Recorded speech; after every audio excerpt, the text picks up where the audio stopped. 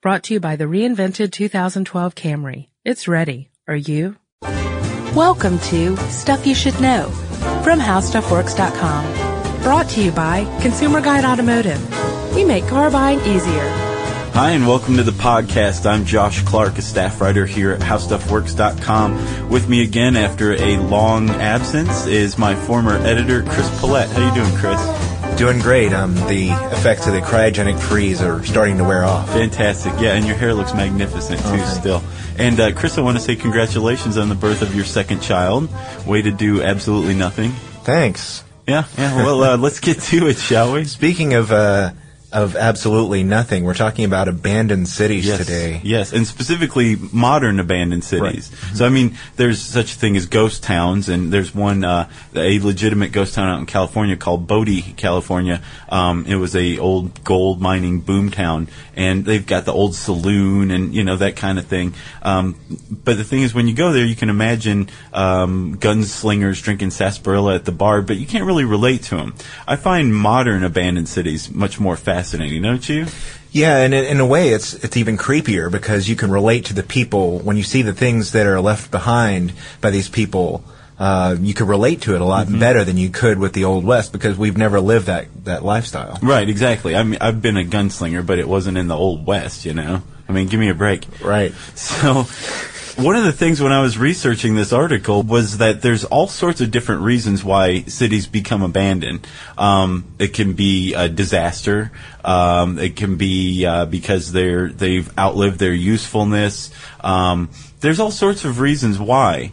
Like take Pripyat, Ukraine, for instance. This was an abandoned city because, well, it was right next to the Chernobyl nuclear power plant when Chernobyl melted down the number 4 reactor in 1986. And this was actually the company town for the nuclear power plant, so they were right there.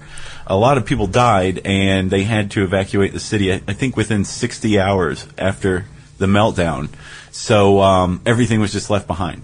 Yeah, I've seen pictures that were taken by people who had snuck into the government-controlled area, and it's that's sort of what I meant by the creepy, because you go in and you see all the stuff that people left behind in a hurry, and so you see all these modern artifacts, pieces of these people's lives that they had to leave behind as they ran as fast as they could away from the radiation. And like you said, it's a lot easier to relate to because these are things in our lives as well. Sure. It makes it a lot more haunting, I think. Yeah. And then there's other cases like Detroit. Now, Detroit is not an abandoned city, but there are entire sections of it that are basically abandoned, and a city can become abandoned or partially abandoned just from an economic downturn, which is the case of Detroit, right? Right. So, I mean, have you been on ForgottenDetroit.com? Yeah, I've been there before. It's pretty fascinating, especially because these areas are right next to places that are still inhabited. Yeah. But they're boarded. They're like a world away. Exactly. They're boarded up. It's just natural light coming in, and again, like you said, modern artifacts just kind of scattered throughout.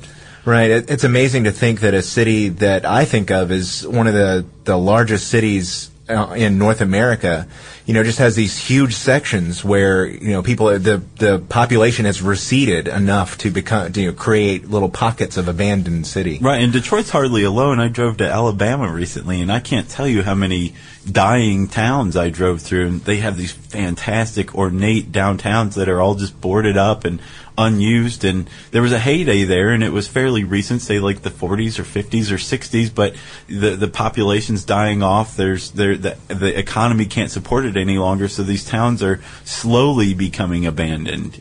Oh, sure, and the roads get rerouted when the interstate system, changed the way people traveled around the country. Yeah, that's pretty much like instant death for a town, Yeah, that's true. Oh, speaking of a town that no longer has roads leading to it, your number one that you chose for the article, Centralia, Pennsylvania. For those of you who are unfamiliar with it, it's a city that was a coal mining, had coal mining as one of its major staples. Well, it was what gave Centralia life. Right. But it also killed it too, didn't it? True. Well, they ignited that underground coal fire, and of course it's sitting on a massive amount of coal. So, this is burning underground, giving off toxic fumes. causing sinkholes, people falling in. Yeah, some 12-year-old kid almost got sucked into a 150-foot sinkhole that suddenly erupted beneath his feet. Yeah. That's when people started moving out. But there's still about a dozen people left. Despite the fact that the government has taken away the roads. Yeah, road using access. eminent domain. The government also took away their land, so these people are now squatting in their homes. So if you haven't caught the drift that abandoned cities are pretty interesting, look up 5 modern abandoned cities on HowStuffWorks.com. It will creep you out. For more on this and thousands of other topics, visit HowStuffWorks.com. Let us know what you think.